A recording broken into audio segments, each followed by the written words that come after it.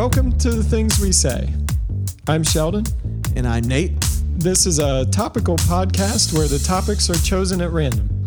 Sometimes they will be profound, and sometimes they will be stupid. But no matter what, we have a lot to say about them. We are known for the things we do. We become the things we think. We live the things we believe. These are the things we say.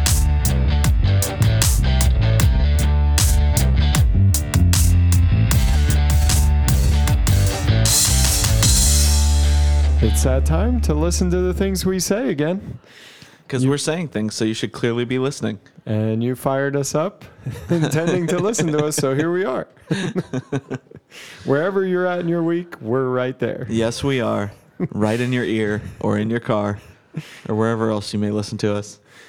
I don't want to know. No, I don't always want to know. I don't like to picture where you guys are. I just picture where I'm at. I know where I listen to podcasts, and I don't want to know where people listen to podcasts. I wonder how much a percentage of someone's day-to-day phone use, what the percentage of toilet use is. It's got to be high. I bet there's an app for that. I'm sure there is. I know that, iPhones in general have started doing a lot more analytics, like giving you week to week how much screen time you're spending. And the psychology of it actually works really well, because I've been decreasing every week since I've been getting a report by massive percentage points the amount of screen time I'm spending. Cool. So that's something. It's effective. But it tracks everything, like how many times you lift up your phone on average, how many hours you spend on each app that you use. Like it's pretty intense and a little sad. But yeah, I was down 58% this week from last week. So, wow. Yeah. Very and good. Not even trying to, just, yeah. But that's everything, calls and podcasts and all the things that you do or listen to. So, yeah. So, my Did You Know this week, it comes from the realm of football. Of course. And this is something that they do not show, like the anthem, where they tend to show that on TV. Right. And now not so much, since there was a bit of a controversy. Right. But did you know that before the game and after, players gather for prayer? At the beginning, it's generally players kneeling by themselves in each end zone where their teams are about to warm up. Each one will, as they feel led, will take a knee. Some, not all of them. Yeah. But they will take a knee and just kneel there for a while. I've got a picture of this even from preseason game that I attended and a couple other games I've been to as well. During the regular season, it happens. And then after the game, every game that I've attended, pro games, college games, they will gather on the 50-yard line for prayer. And usually this is happening while somebody's being interviewed in a close-up shot. Yeah. So that you're on not the sideline or off somewhere. They'll have the quarterback or something, and they'll be all up in his face, and you don't see a whole lot other than the interviewer and him. Yeah. And then that whoever's being interviewed will often run over and join the little prayer circle going on. Yeah. And it's just a cool moment for people that are in the stands that go to the games, but it's not something that the NFL broadcasts at all. They almost go out of their way to avoid it. Of course. And yet it's a huge part for all the players and the people involved and all of that. Even after very hard-fought games, Yeah. that moment still exists. Yeah. So, yeah, it's just something. Did you know? I mean, not a lot of people that watch the NFL would have that picture of prayer being a before and after experience during the game. Yeah. And yeah. Well, and that's one of the interesting things to me about the NFL is because even though, we've talked about it before, how the NFL is an interesting blend of two very different cultures in terms of your very, good old boy country, kids, and your more urban, inner city, vibe. But the interesting thing about it is both of those cultures tend to be very religious. Yep. And so there's an interesting intersection of those two things, even though the two worldviews almost couldn't be any more different. And each team generally has a chaplain. Yeah. And most college teams do as well. Yep.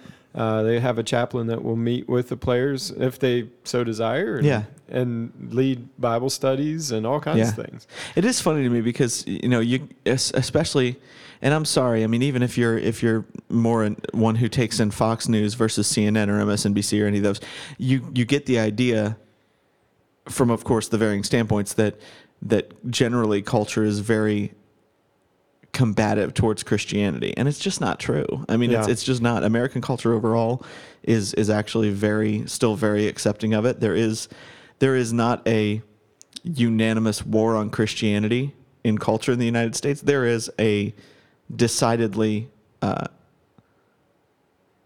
combative element to it in media and in entertainment, but as far as universally in the United States, it's just really non-existent. But of course, you would from consuming media, you would think that would not be the case from both sides. Yeah, because you've always got the one side talking about how they're being religiously persecuted, and you've got the other side talking about how stupid Christians are, and never the twain shall meet. And it's just kind of a continuing mess of that, just to keep people riled up. But anyway, that's a whole nother side. Yeah. So that was just my Did You Know for today. Did you know that a lot of football players are very religious and open about that? Yeah. And open enough to make it a part of their game day routine and all of that. Fellowship of Christian Athletes has done an amazing job from the high school level all the way up through college pro ranks. It's just been it's been incredible the work that they do. So. Yeah, I didn't want that to go unnoticed. Just wanted to give a quick plug and that's good. Shout out to my brothers who are still in the middle of all the other public stuff that you could be doing regarding the anthem, regarding other stuff, the things they say before and after the game. This is a very public thing that they quietly do all the time and totally goes unnoticed. Absolutely. So totally random offshoot since we're on football. All right, real let's quick. go. And I don't remember if I've ever talked about this on a podcast, but I'm curious if you agree with me. I believe that the NFL will be the first national sports league to introduce a woman as a player. Before basketball and before basketball and before baseball, I feel it is more likely, and I guess you could throw hockey in there too. I believe it is more likely that you will have a woman play professional football, than maybe ever in any of those other two sports. I definitely don't think women can quite cut it in basketball. There's no way. So there's no way. The physicality of it, there's just no way. The only well, and first of all, let me be clear. What I see is the likelihood of having a kicker that's a woman. Yeah. That's where I see the likelihood happening. I don't think there will ever be a woman quarterback unless there is an extreme genetic exception to the rule in terms of arm strength and ability to take a hit. Do any of the other sports have women referees? Because the NFL has women referees. And the NBA does. They have one or two. I think there are some female umpires, but they're not. I've never seen one behind the plate. Gotcha. But they'll be out, first, second, or third base, umping. But yeah, I've never seen that to my knowledge. But I'm of the opinion that football will be the first one to have that, simply because of the uniqueness of having a kicker and all of the rules that protect a kicker, would align themselves well with the I mean, most kickers, you look at them, you're like, you shouldn't be playing football. Yeah. I mean, in all honesty. Sebastian Janikowski lumbers up and down the field. I'm sure he could take a hit, but the rest of them, Martin Gramatica, you feel like you could have knocked him over. I could have tackled him. No problem. But yeah, unless there are significant rule changes, I don't ever see there being a woman being able to play and have any recognition in the NBA. And the only way I see it happening in baseball is if you have a pitcher who has an incredible amount of ball movement. Yeah. That is worthy of being at that professional level. Again, likely. I just consider that football is probably going to be the first one. So for whatever that is, I'm staking that claim. And baseball is changing a little slower than football has, because back when I was in high school, there was a girl that played Little League with us that had a lot of movement on her pitches. Yeah. Was a very good overhand thrower. And when she got to the high school level and wanted to play high school ball, they told her that she has to play softball because it is an equivalent. Yeah. It's not. So like wrestling, you have to let girls wrestle because there's not a girls Right. wrestling league that they Right. can be a part of. In baseball, they got away with telling her she has to play Right. softball because Which I have a problem with because it's a especially totally as a different pitcher, the sport. mechanics Yeah. of throwing in softball are totally different. her whole then- thing was, okay, have me out to baseball practice Yeah. and see if the guys can hit Yeah. my throws. And I'm all for that. I'm all for that. I don't think there should be necessarily male exclusivity in any of these sports. If there is a woman who Yep. can achieve the same things and not have to have standards lowered in order for her to play, by all means, Yep. have her play. I'm great with that. But don't go saying, well, we'll lower these expectations in order to make it happen because you're corrupting the standards of the game overall, and I don't care for that. Yeah, you're changing the game at that point. Yes. I mean, I am totally convinced, and you can see this by the types of people that play football. If you are good anywhere in the world Yeah. at playing football, no matter who you are, if you're good at any aspect of that, and in the top 1% of people in the world that can do this at a high level, somebody's going to be knocking on your door That's right. asking you to do it. Right. Not Like, to mention the It doesn't matter if you're incredibly stupid. Right. It doesn't matter if you're a criminal. It doesn't matter if you have a few screws loose and Yeah. you can't compose a normal sentence, whatever. Yep. None of that matters. Can you catch the ball? Can you run faster than anybody? You got to do something Right. exceptionally well. Right. It's the truth. Anyway, obviously tonight's not going to be about sports, but I wanted to throw Yeah. that out there. Tonight we have talked about conspiracy theories on this podcast before, and it's been fairly popular. We talked Yeah. about some of our favorite conspiracy theories, and I think we'd like to do that again. Yeah. At some point. But one of the things we felt like we wanted to do so we don't get lumped in with all of the other conspiracy theorists is talk about some conspiracy theories that we do not like, that we would find either repulsive or not plausible. Yeah. I think we've laughed about flat Earth, and that's about as far as we're going to take that. I don't even want to I don't want to give it that more with time yeah. than it needs, but yeah. I like flat Earth for comedic value. I despise debating it. Yeah, I enjoy poking the people who are very serious about it to an extent. There's a level of seriousness that I won't touch, Yeah. because I feel like to some degree you're going to be, no matter how ridiculous it is, you're going to be insulting someone's like core values at that point. And even if I find them stupid, I'm not going to intentionally go after that. Because there's just no point. I think it takes real science and when you take real science and you put up against flat Earth, it devalues the real science. Yes, that's a real good. science has made so many leaps and bounds and gains, and to take it from where it is and move it down to the level of internet memes Yes. is a little too Yeah. low. Like Yeah. you're giving too much credit to it, and then all you've done is fan the flames. Yes. Yes. Anyway. Tonight, I wanted to talk about the one that probably bothers me most, and that's 9/11 conspiracy theories. Yeah. I haven't found one that's very compelling. Right. There are some that sound that like they could be plausible, but I find most of them insulting, Yeah. and I don't know. I kind of get offended by the whole debate after a while. Like, I understand people wanting to get to the truth of what happened, Right. and trying to find a motive if it's there. What I don't like is somehow taking the deaths of thousands of people on U.S. soil and making it a matter of, I don't know, controversy for controversy's sake. Or Right. It was the one thing in my lifetime that united all of us Right, without a immediately. doubt. And it did something to the American psyche and changed us permanently as to who we are and Right. what we're about. And it defined so many things that we cannot put down in any other way. It defined our love of liberty. It defined our love of what it meant to be American. It defined our love of homeland and Right.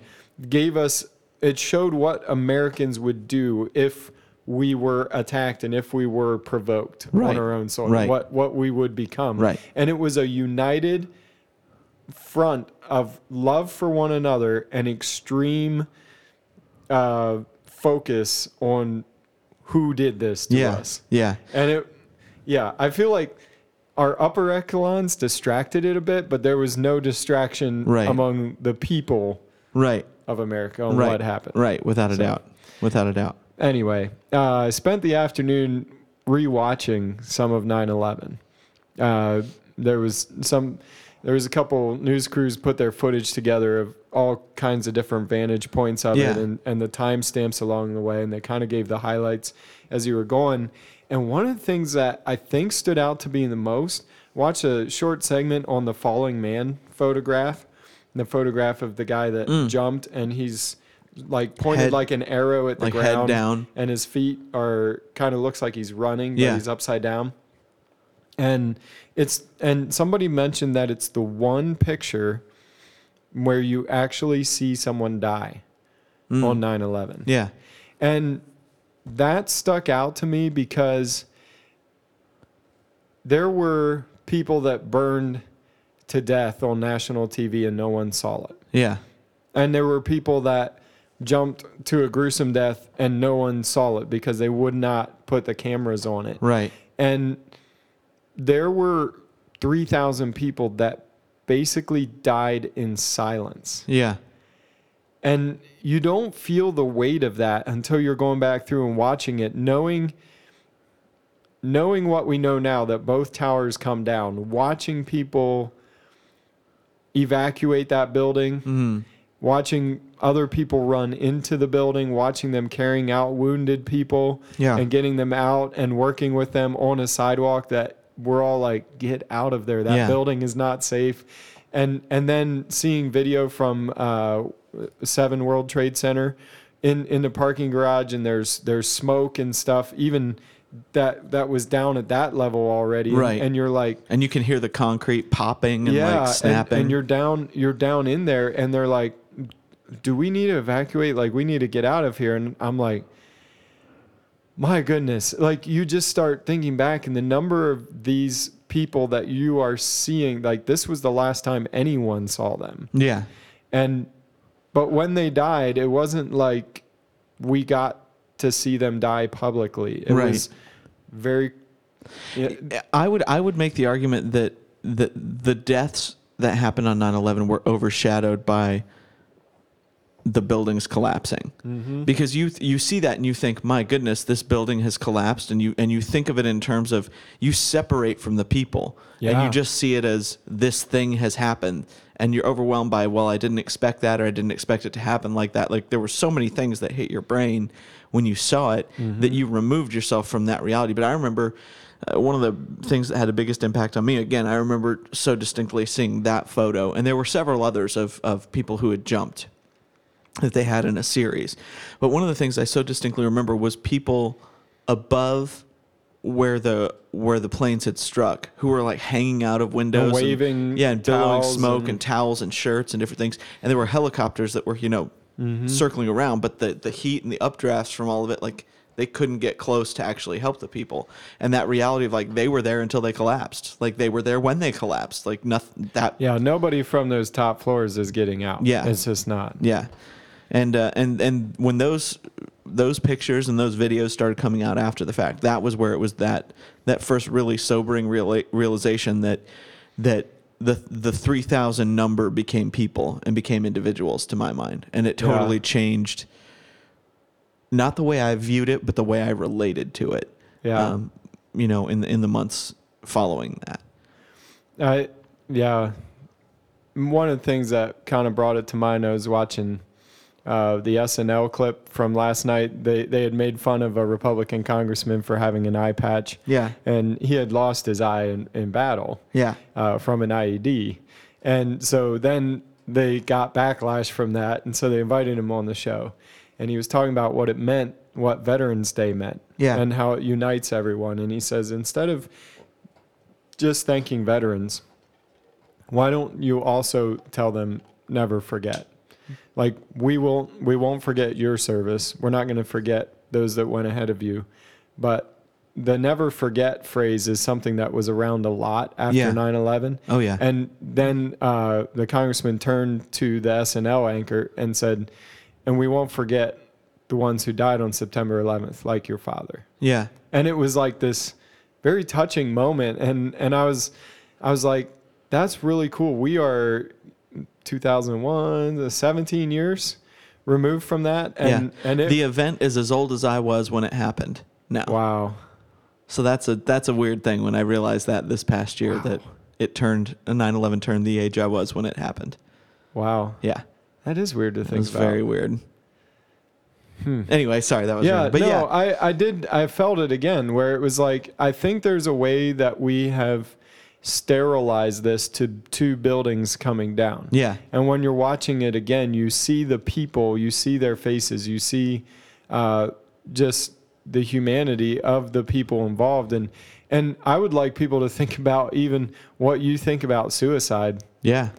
Take it to the World Trade Center, and does it hold up? Yeah. I mean, you got a guy that's practically burning to death. He's got to the window, and he's hanging out of the window because that's where he can breathe.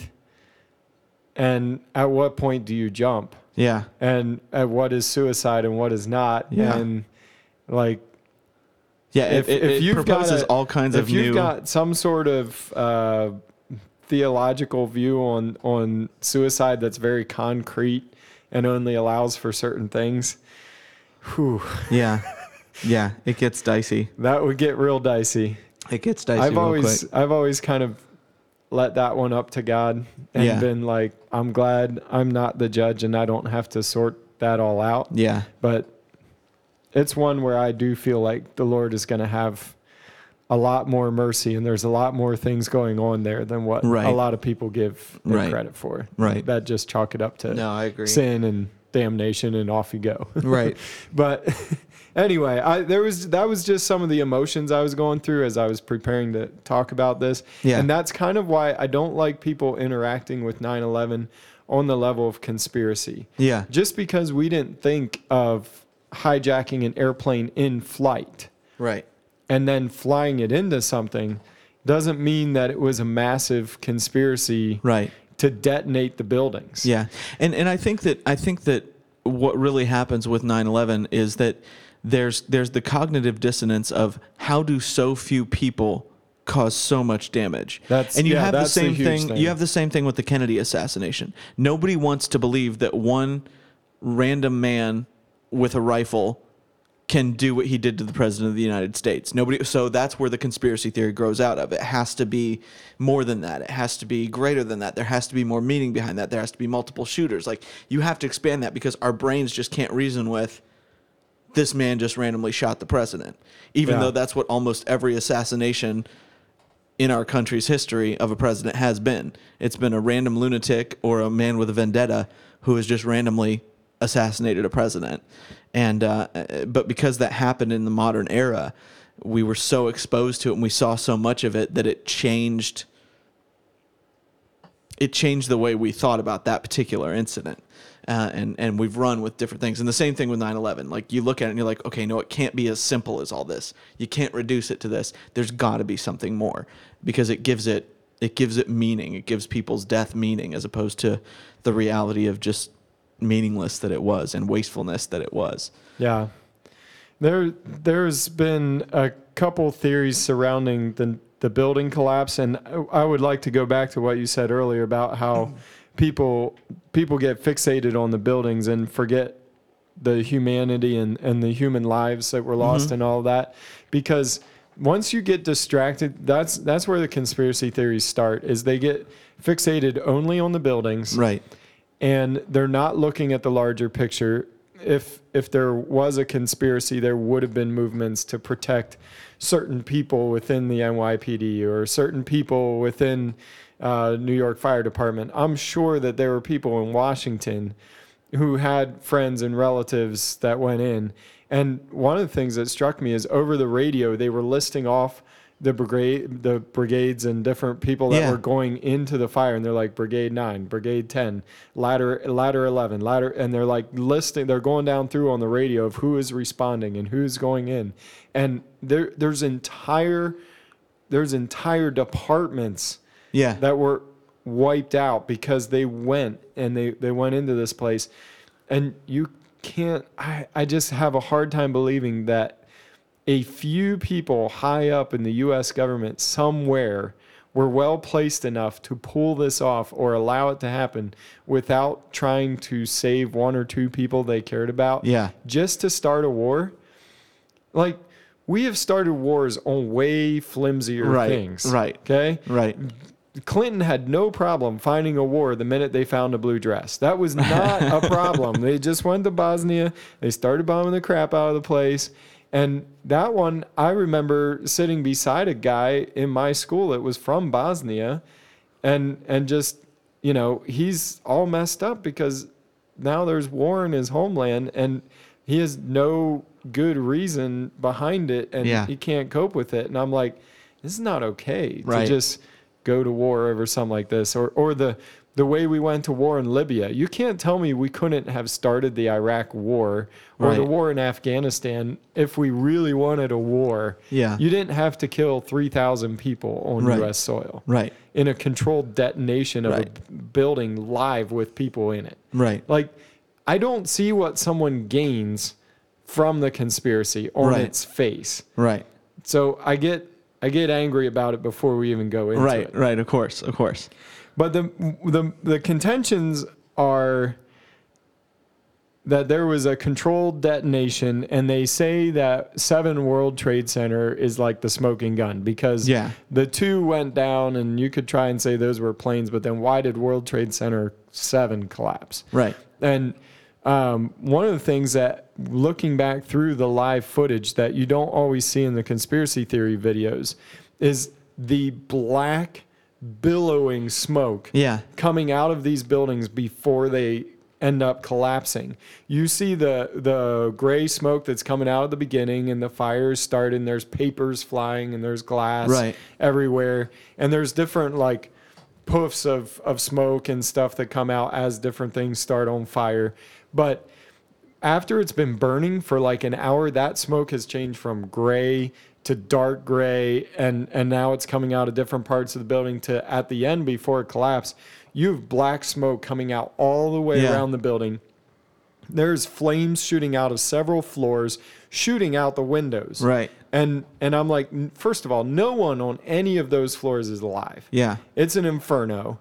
And no one probably on a couple floors above, because if it's shooting out the windows, if it's made it all the way across the Right. building and out the other side, it's also gone up from what you know of fires. Right. And the speed at which the planes hit was something that people are not factoring in Yeah. either. I mean, you've got several hundred miles an hour that they're going, and they're full of fuel. And the problem is not just burning jet fuel. The problem is what the jet fuel acted as a catalyst to do. It started the fire, and it fueled the fire long enough to get Right. it going, to get a raging fire going and start a compound reaction across Right. more than one floor. Well, and again, you have to look nothing more than to the current, fires that are still ravaging California. Yeah. Those are fueled by wood. I mean, wood and brush. That's what's Yeah. fueling us. And yet, look how destructive they're being, and look at the fact that they're melting things that shouldn't be melting, and all this stuff. I mean, weird things happen with fire, for sure. But yeah, that's one of the things that always frustrates me about 9/11 conspiracy theories is that they take especially where it's concerned. I have less of a problem with people saying, okay, it was a false flag operation by our own government. It was allowed to happen by our government. I can see you getting there more easily and with some degree of logic still.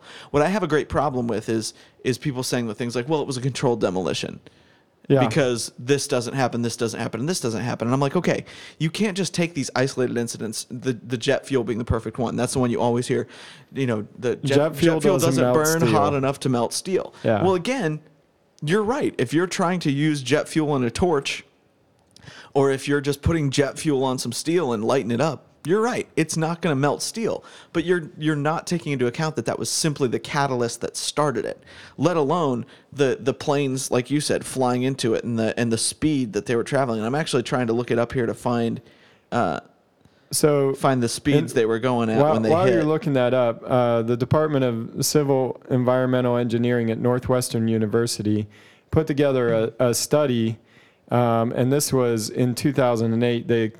Or 2007, they released their study about what did and did not cause the collapse of the World Trade Center Twin Towers. And in here, they're talking about, it says here that whereas more than 150 tons of TNT per tower would have to be installed into many small holes drilled into concrete to produce the same pulverization. They're looking at the pulverization of the dust particles of the concrete and different things like that.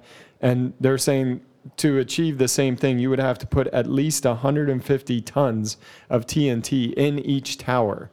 Yeah. And so we're saying that in a controlled demolition, you would have somehow managed to get 150 tons of TNT into a building whose construction, whose maintenance, and everything is unionized. Yeah. Using union workers, or you are sneaking them past union workers. You're using some sort of clandestine operation to bring in 150 tons. Trust me, somebody knows everything that comes into a building like that. Because, okay, I work at different trade shows where they have like the big old arena has a unionized workforce for setting up the trade shows. And we're a small company and we want to bring in our own stuff and set it up. They watch everything that comes in the doors and they know every bit of work that is done, because if anybody's doing work that they should not be doing, you're taking their jobs. Yeah. So part of the union is not just getting the work done. They know who's doing what. They know who is doing what work Right. in the building and what is being hauled in and what is being hauled out, because not just because they care what comes in and out. Right. They care about what work is being done and by who's doing it. Yeah. You don't just get to get the snow contract for cleaning the snow around the World Trade Center, which around World Trade Center 1, the snow contract around there is in the millions just to clean Right. the snow away. And they Right. know who, that's why they know there's someone that knows what's going on. And there's a lack of understanding of the complexity of actually creating a controlled demolition. Yes. People look spend at a video of a weeks. controlled demolition and they see a building that looks like it's a normal building and, they're just blowing it up and knocking it down. What they don't see is the weeks of prep, the weeks of actually weakening the structure so that Yep. when you blow it up, when you use the explosives, it will collapse so that you can blow it up efficiently so you don't have to use as much. Like, there is so much that goes into it. And I remember the first time I ever saw the internals of a controlled demolition, and when they showed how gutted and how they had strategically, Jenga'd out the building, essentially, to allow it to collapse once the explosives were set off. It's not as simple as just, we just place a bomb right here. Like, you were drilling into the thing and putting it into a certain pocket and making, like, it's way more complex than people have any understanding of, for the most part. And most demolitions, when you look at them from the outside, it just looks like a whole building accordioning and falls down, Yeah. like an accordion. The reason for that is because most large demolitions like that go bottom up, and they're blown in a sequence to weaken the structure from the bottom up, but quickly, so that when one floor falls into another, it doesn't pancake out like what you're seeing in the World Trade Center building, where you're seeing the air.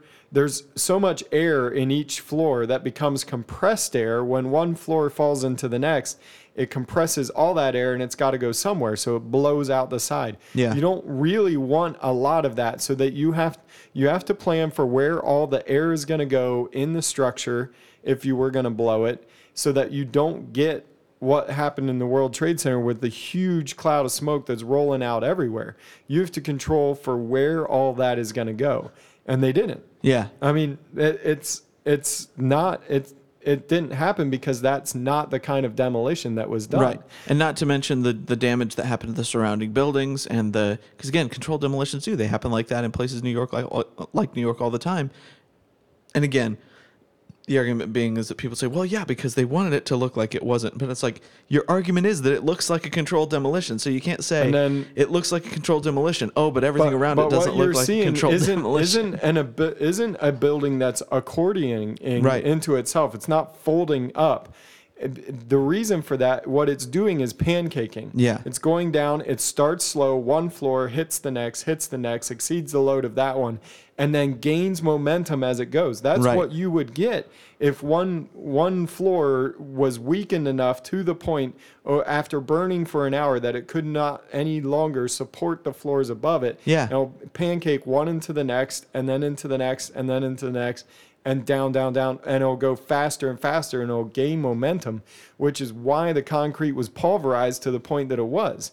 If you were going to blow it, there would be less pulverization than what happened because of how it all pancaked together. And the way the dust cloud blew out of there, it definitely shows that was a gravity-induced collapse. All right, I'm looking this up right now, and yeah, the planes that hit the towers were going in excess of 500 miles per hour when they hit. And that, again, that just the speed alone. And again, it's just like, yeah, the speed alone and what that would do to the entire structure, to its foundation, would be absolutely incredible. Yeah, I'm trying to see here.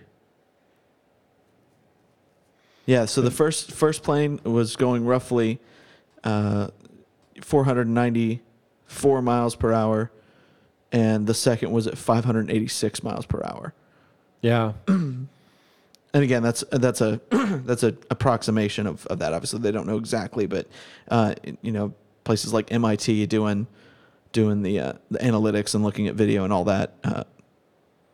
Looking at their what research the speeds were going. on this, Northwestern University said the air ejected from the building by gravitational collapse must have attained near the ground the speed of almost 500 miles per hour on the average, and fluctuations that must have reached the speed of sound. This explains the loud booms and wide spreading of pulverized concrete and other fragments, and shows that the lower margin of the dust cloud could not have coincided with the crushing front. The resisting upward forces due to pulverization and ejection of air, dust, and solid fragments neglected in previous studies are found to be indeed negligible during the first few seconds of the collapse, but not insignificant near the end of the crush down. Basically, describing what people are saying about the explosions at the bottom. Yeah. The amount of air that's coming out of there sometimes exceeded the speed of sound as it rushed out. Right. That's giving you secondary explosions as it's falling. Right. Yeah. But it's one of the things that's interesting to me. I remember the very first thing that I ever really saw of hardcore 9/11 conspiracy theory was the loose change video. And I think probably everybody has seen that. One of the things that's interesting to me, though, is that there have been multiple iterations of the loose change video. They have done a ton of editing, they've done updates, and I think they've essentially stopped doing them now. But I think I read once that they've done up to like 18 edits. And the problem I have with that is, not that obviously if you get better information, you want to modify what you're saying according to that information. Great. Don't have a problem with that. The problem that I have is that they would take a central premise that they had, because one of the things they talk about is like, oh, you can see these explosions happening, as the tower's collapsing on floors below. Well, when it came out that, that was the air compressing and blowing out, through elevator shafts and through different things, they changed that. They edited that out because, that doesn't serve our purpose, so we're going to remove that as a factor now, even though that was one of their main arguments. And that's my thing is like, you can't, when you're putting forward an idea and when your main argument or your main proof is disproven, you can't just edit over it and say, okay, fine, we'll find another aspect. You need to say, okay, maybe my theory is flawed because this is a plausible explanation. And to some people who say it didn't get hot enough to melt the steel, in this study they're saying, but are high steel temperatures really necessary to explain collapse? Yeah. Not really. The initial speculation that very high temperatures were necessary to explain the collapse must now be revised since tests revealed a strong temperature effect on the yield of strength of the steel used. It's saying that at temperatures of 150 degrees Celsius, 250 degrees, and 350, which is low for a fire. Yeah. I mean, we're not talking, they were saying you'd have to get upwards of 600 degrees Celsius, but even at low temperatures, 150, 250, 350, the yield strength of the steel used in the fire stories decreased in their models by 12%, 19%, and 25% respectively, even at 350 degrees and below. These reductions apply to normal durations of lab test strengths up to several minutes.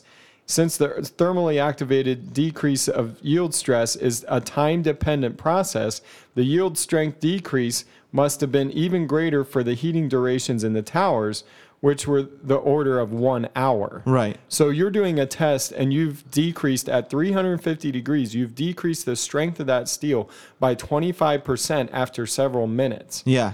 So now if it's supposed to hold, if you're reducing over time, it's going to get worse and worse and worse and worse the longer it burns. And I would also say the hotter it gets. Right. Because 350 degrees is fairly low, degrees Celsius is fairly low for a fire of that magnitude that you're seeing there. So it's not implausible to say that steel almost completely lost its strength. Right. And the buckling was indeed happening in the middle of the fire. And after an hour, it had held up way past where it should have. Yeah. And now it's given out enough to allow one floor to collapse. Right. And that will cause a chain reaction. Right.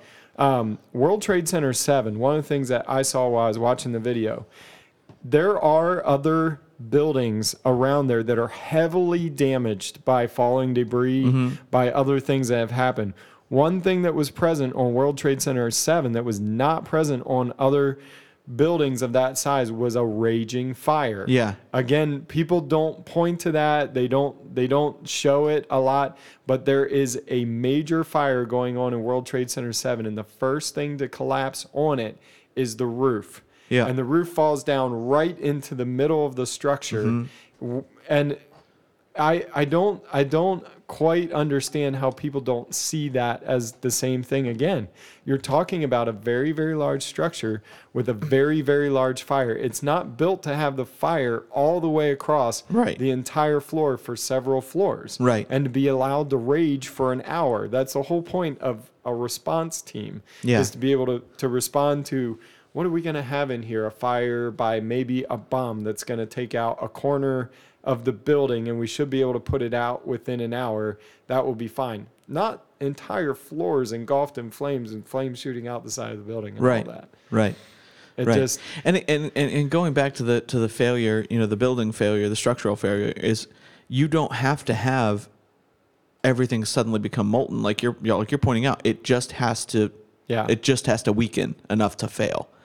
And not only that, the movement and tweaking and all the things that happened in the tower and were continuing to happen in the tower after it was hit, it was made to take a static load.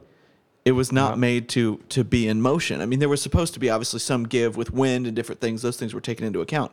But again, just the motion. I remember hearing somebody talk about it who was in the building when it was hit, and they said the building felt like it was just going to tip over because you just felt the whole thing shift and lean from the force and then and sway and then right itself again. Well, again, these are buildings that were built in the 70s, and that kind of even the stress of that impact, fire aside, probably would have eventually caused catastrophic failure of some kind of that building. They would have had to bring those towers down one way or the other if the fire had been able to be put out. Yeah. But the other thing that I think is so funny is that, again, people will say, well, with these heats, why was there molten steel in it? Well, once it collapsed, it essentially created a forge or a kiln, because you'd have all this material that was piled on that would seal, and then basically it would have focused areas where oxygen was getting. It was literally acting like what you would do with a forge, to make a sword it was smoking to cast for metal. days after. Yeah. And so months, actually, it was burning afterwards. And so you were getting that effect in pockets where it was creating this thing where, the steel's going to melt. And some of the melting that you see live where there is molten stuff rolling out. Yeah. Aircraft aluminum melts really, really well. Right. And I'm sure there's a significant amount of that in there. Yeah. And not to mention what, the other things in the building were made out of. I mean, it's just office desks. Yeah.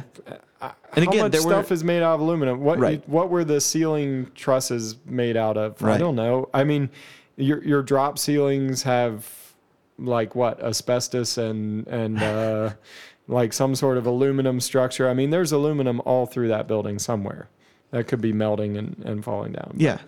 The other one that I love, and it was so easy to debunk, I was watching something where they were talking about the Pentagon and how the light posts that were flown over, and they're like, why did they break off at the bottom? These things broke off and they fell over like they were expecting this to happen and blah, blah, blah. Yeah, it's called breakaway light pole, and you can go and look at the technology of these.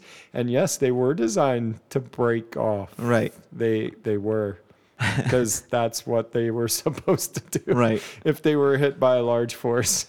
I mean, I don't know why they're designed to break off. I know, but they were installed that way, and they were designed to do that. Yeah. And many of the other light posts in the area were exactly the same way. Yeah. And the shape of the hole, that's what you always hear. And that kills me every time, because if you've worked on an airplane, you know how airplanes would react in a crash like that. Right. There's one part of the airplane that's really, really solid. Well, 3 parts on that airplane. The fuselage, where everybody sits, is very structural and very solid. And the engines, very solid pieces of metal. Everything else is easy to go away. If you run it into a building, I don't expect to find much left of a wing, that looks of a like tail, of a control surface. I certainly don't expect it to go through concrete in the shape of a plane. Right. I would expect a lot of that to just disappear, except for the engines. I expect them to go through things. Well, and I expect the fuselage to go through something. Well, and even with the fuselage, not to mention the explosive decompression of suddenly rupturing and everything that happens with that. Yeah. But the interesting thing to me with that is that, and they point to that with Pennsylvania. Well, where was the plane? Why didn't we see the plane? What people don't account for is most plane crashes you see are somebody actively trying to land a plane. Yeah. And keep it, in its proper, approach and all these things. These were not the case for that. They were trying to nose them in. And in the case of, I don't remember, was it Flight 93 that went down in Pennsylvania? It literally went nose down into the ground. Because you had civilians trying to bring it into the ground. Yeah.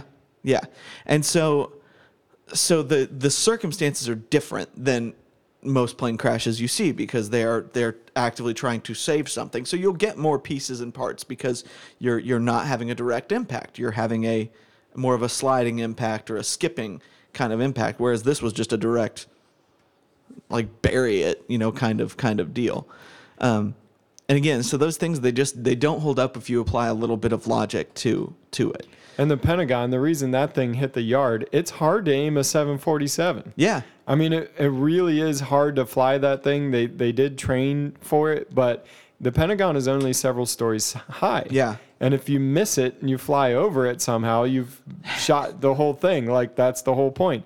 So they kind of hit the yard in front of it because they weren't, it was almost like they hit the yard and bounced into it, almost like it was close to that type of thing happening, because the terrorist, missed his shot by a little bit. Right. Is basically what happened. Yeah.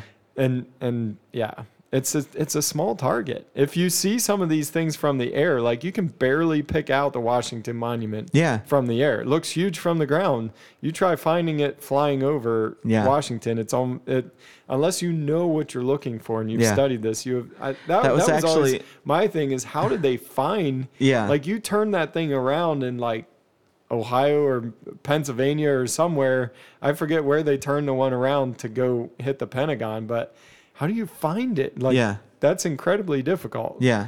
But there's actually a Seth MacFarlane joke about that, about how there was it was one of the cutaways in one of his cartoon shows. I don't remember if it was American Dad or Family Guy, one of those, but where he talked about the terrorist attempt on St. Louis, and they're trying to hit the arch, and they literally like thread the needle and go right in between it, and then you hear this guy go, "We missed," and then it comes around, does it again, "We missed again." And I don't know why, but it just made me think of that, like the difficulty of hitting the death toll in the St. Louis Arch is like 17 people. Right as well. But yeah. But yeah, that's again my problem with most conspiracy theories relating to how the towers came down is that there's not a lot of depth of thought put into them or depth of research. It's this is what my brain automatically registers when I first see it, and so I'm going to run with that assumption and go with that. Yeah. Again, I think there's much greater depth in terms of some of the more like shadowy government aspects of it in terms of the thinking. Again, I don't.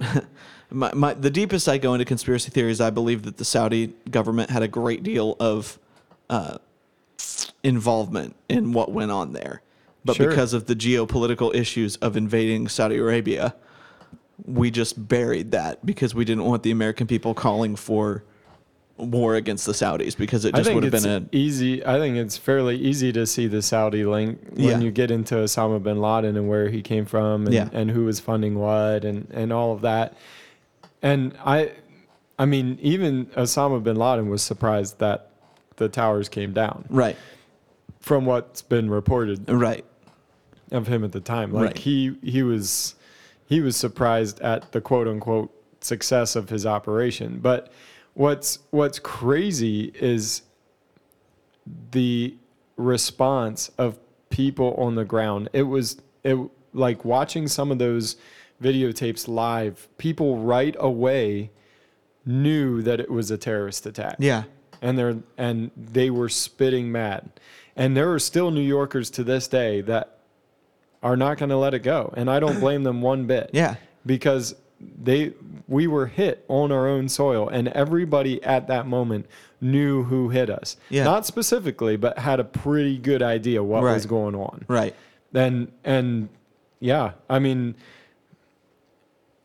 people after the fact have the privilege of coming up with theories and thoughts and everything else, but it was very clear to everyone who was involved that day what was going on. Yeah.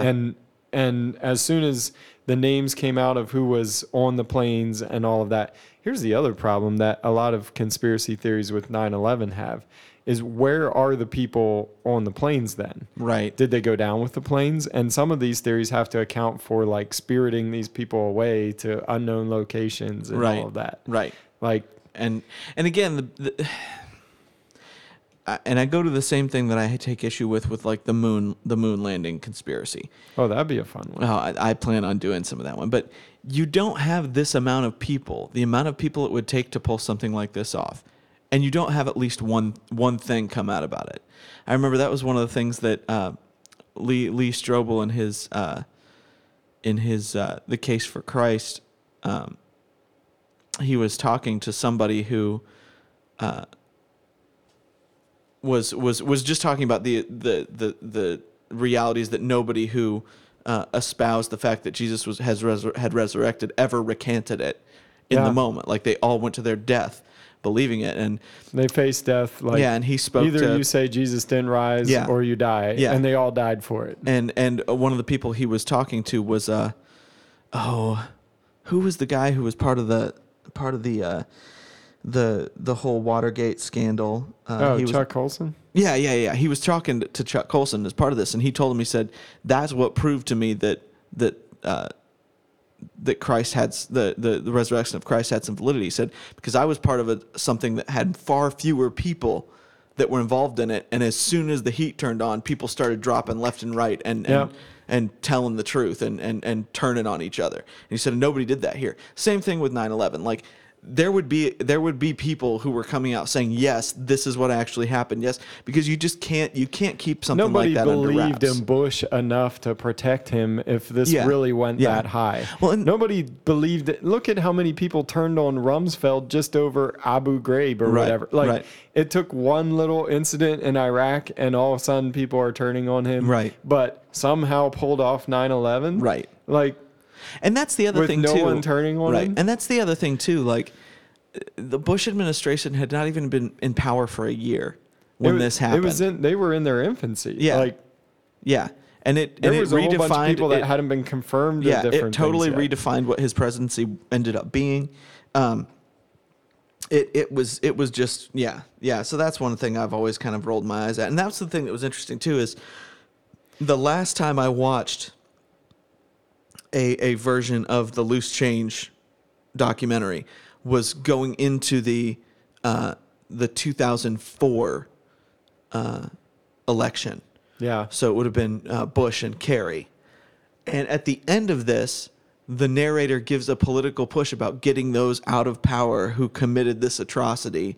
And it was basically a long form campaign video for Kerry. Yeah. And I'm like, I'm done with you. Like, I'm done watching this because you have just entirely corrupted any reasoning you have behind this and made it entirely political. And that was just gross to me and bothered the crap out of me.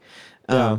And again, that loses me a great deal whenever somebody reduces something like that to pure politics. And people ask, why didn't Bush leave? He was in Florida at a school reading some books to a kid when somebody came to him and told him what had happened. Yeah. And they're like, why didn't he jump up immediately and go and do something about it right away, and all that? Why did he stay with the kids?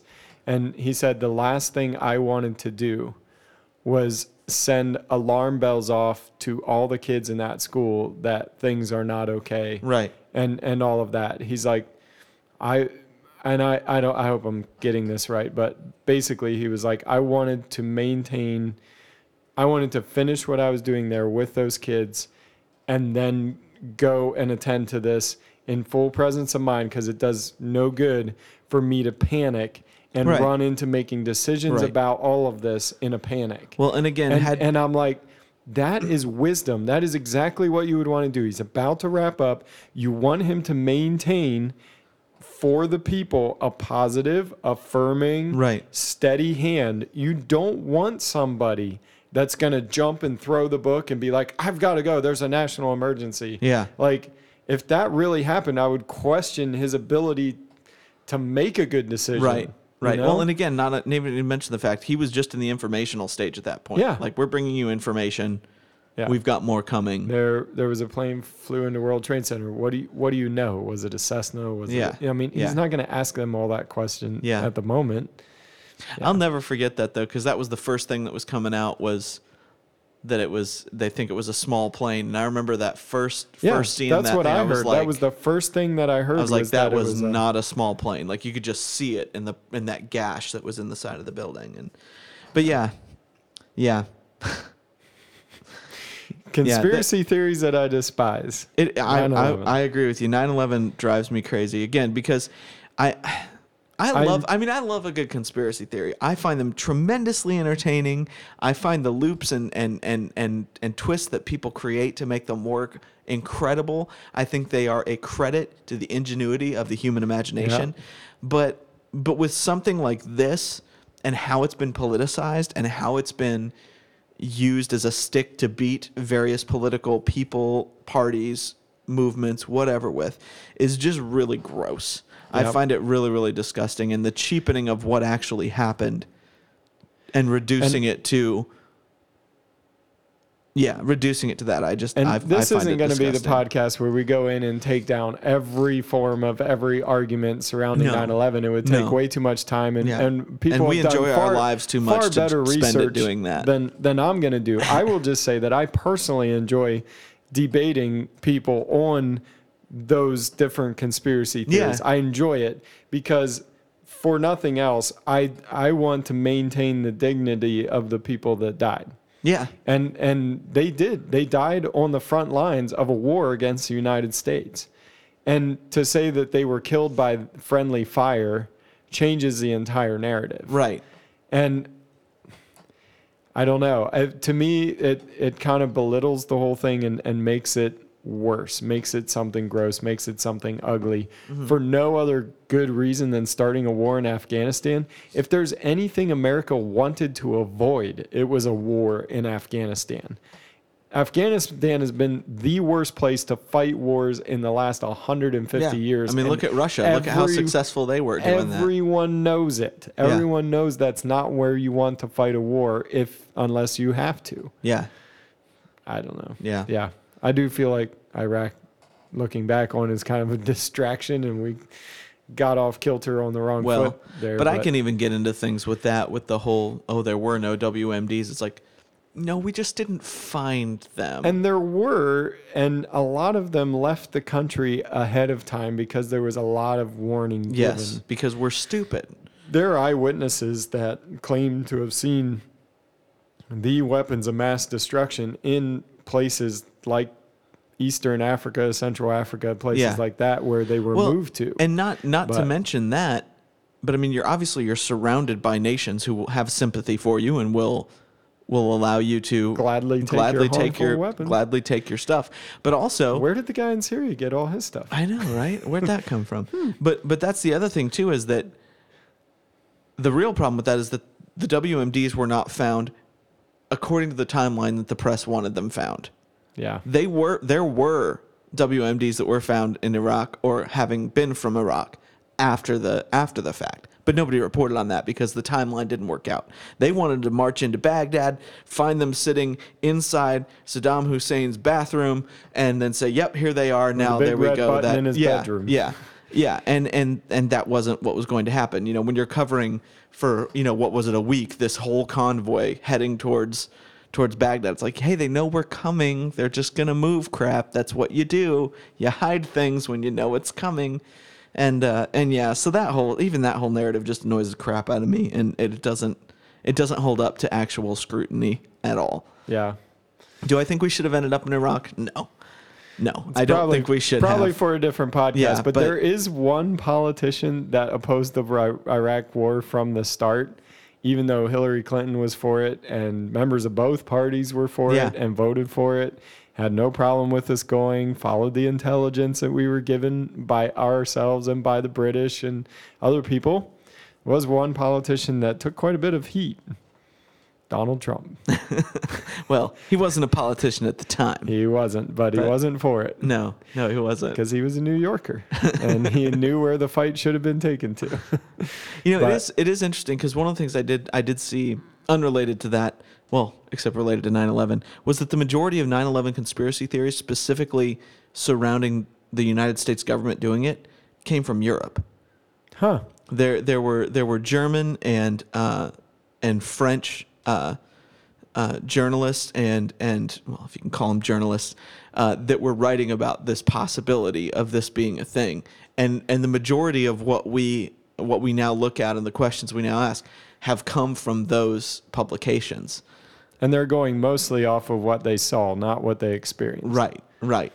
So it's an interesting thing. I was never aware of that, and I'm actually going to delve into that a little more because I barely scratched the surface of it in terms of discovery. Yeah. So I'll be interested to see where that rabbit hole leads for sure. Yeah. So send us our thoughts. Send us your thoughts on 9/11, and we if already you feel have like we already have our own thoughts. We don't need them. Send us our thoughts. That's like how people send their thoughts and prayers. First of all, my prayers go to Jesus alone. Yes. And I can pray for you, but I don't send my prayers. And I can't send my thoughts anywhere. to you either. I also cannot send my thoughts. No matter how hard I try. You can be in my thoughts. Yes. In other words, anyway. Just type us your thoughts. Yes, yeah. In any forum in which you can. Yeah. If you want to debate us or get angry with us or agree with us, we don't care. That'd be great. So interact with us some way about this episode. That'd be pretty cool. We're on Instagram. We're on Facebook. Instagram is TTWS Podcast, same as our Twitter. And Facebook is at The Things We Say Podcast. Yeah. So come and give us a shout and continue to rate us on any platform on which you're currently listening. Yeah. Stitcher, SoundCloud, iTunes, Google Play Music, whatever that garbage is. Yeah, they all have rating systems. So And tell your friends and enemies the things we say. We've recently had some people throw us up in their own Instagram posts, which is kind of cool, and let other people know that you're listening to the show. And we appreciate that a lot. So Yeah. And really, that's the thing that's going to allow us to expand the platform, going to expand what we do. I mean, we have other dreams and desires for what we're doing and how we're doing it and the format. So, yeah, throw it out there. All right. Well, we'll see you guys next week, I guess. This is it. And have a good one. Thanks for joining the conversation today. The Things We Say is produced by Nate Ward. Technical direction is provided by Sheldon Stauffer. You can subscribe to The Things We Say on SoundCloud and iTunes. Don't forget to like us on Facebook at The Things We Say Podcast to keep the conversation going. This has been The Things We Say. See you next time.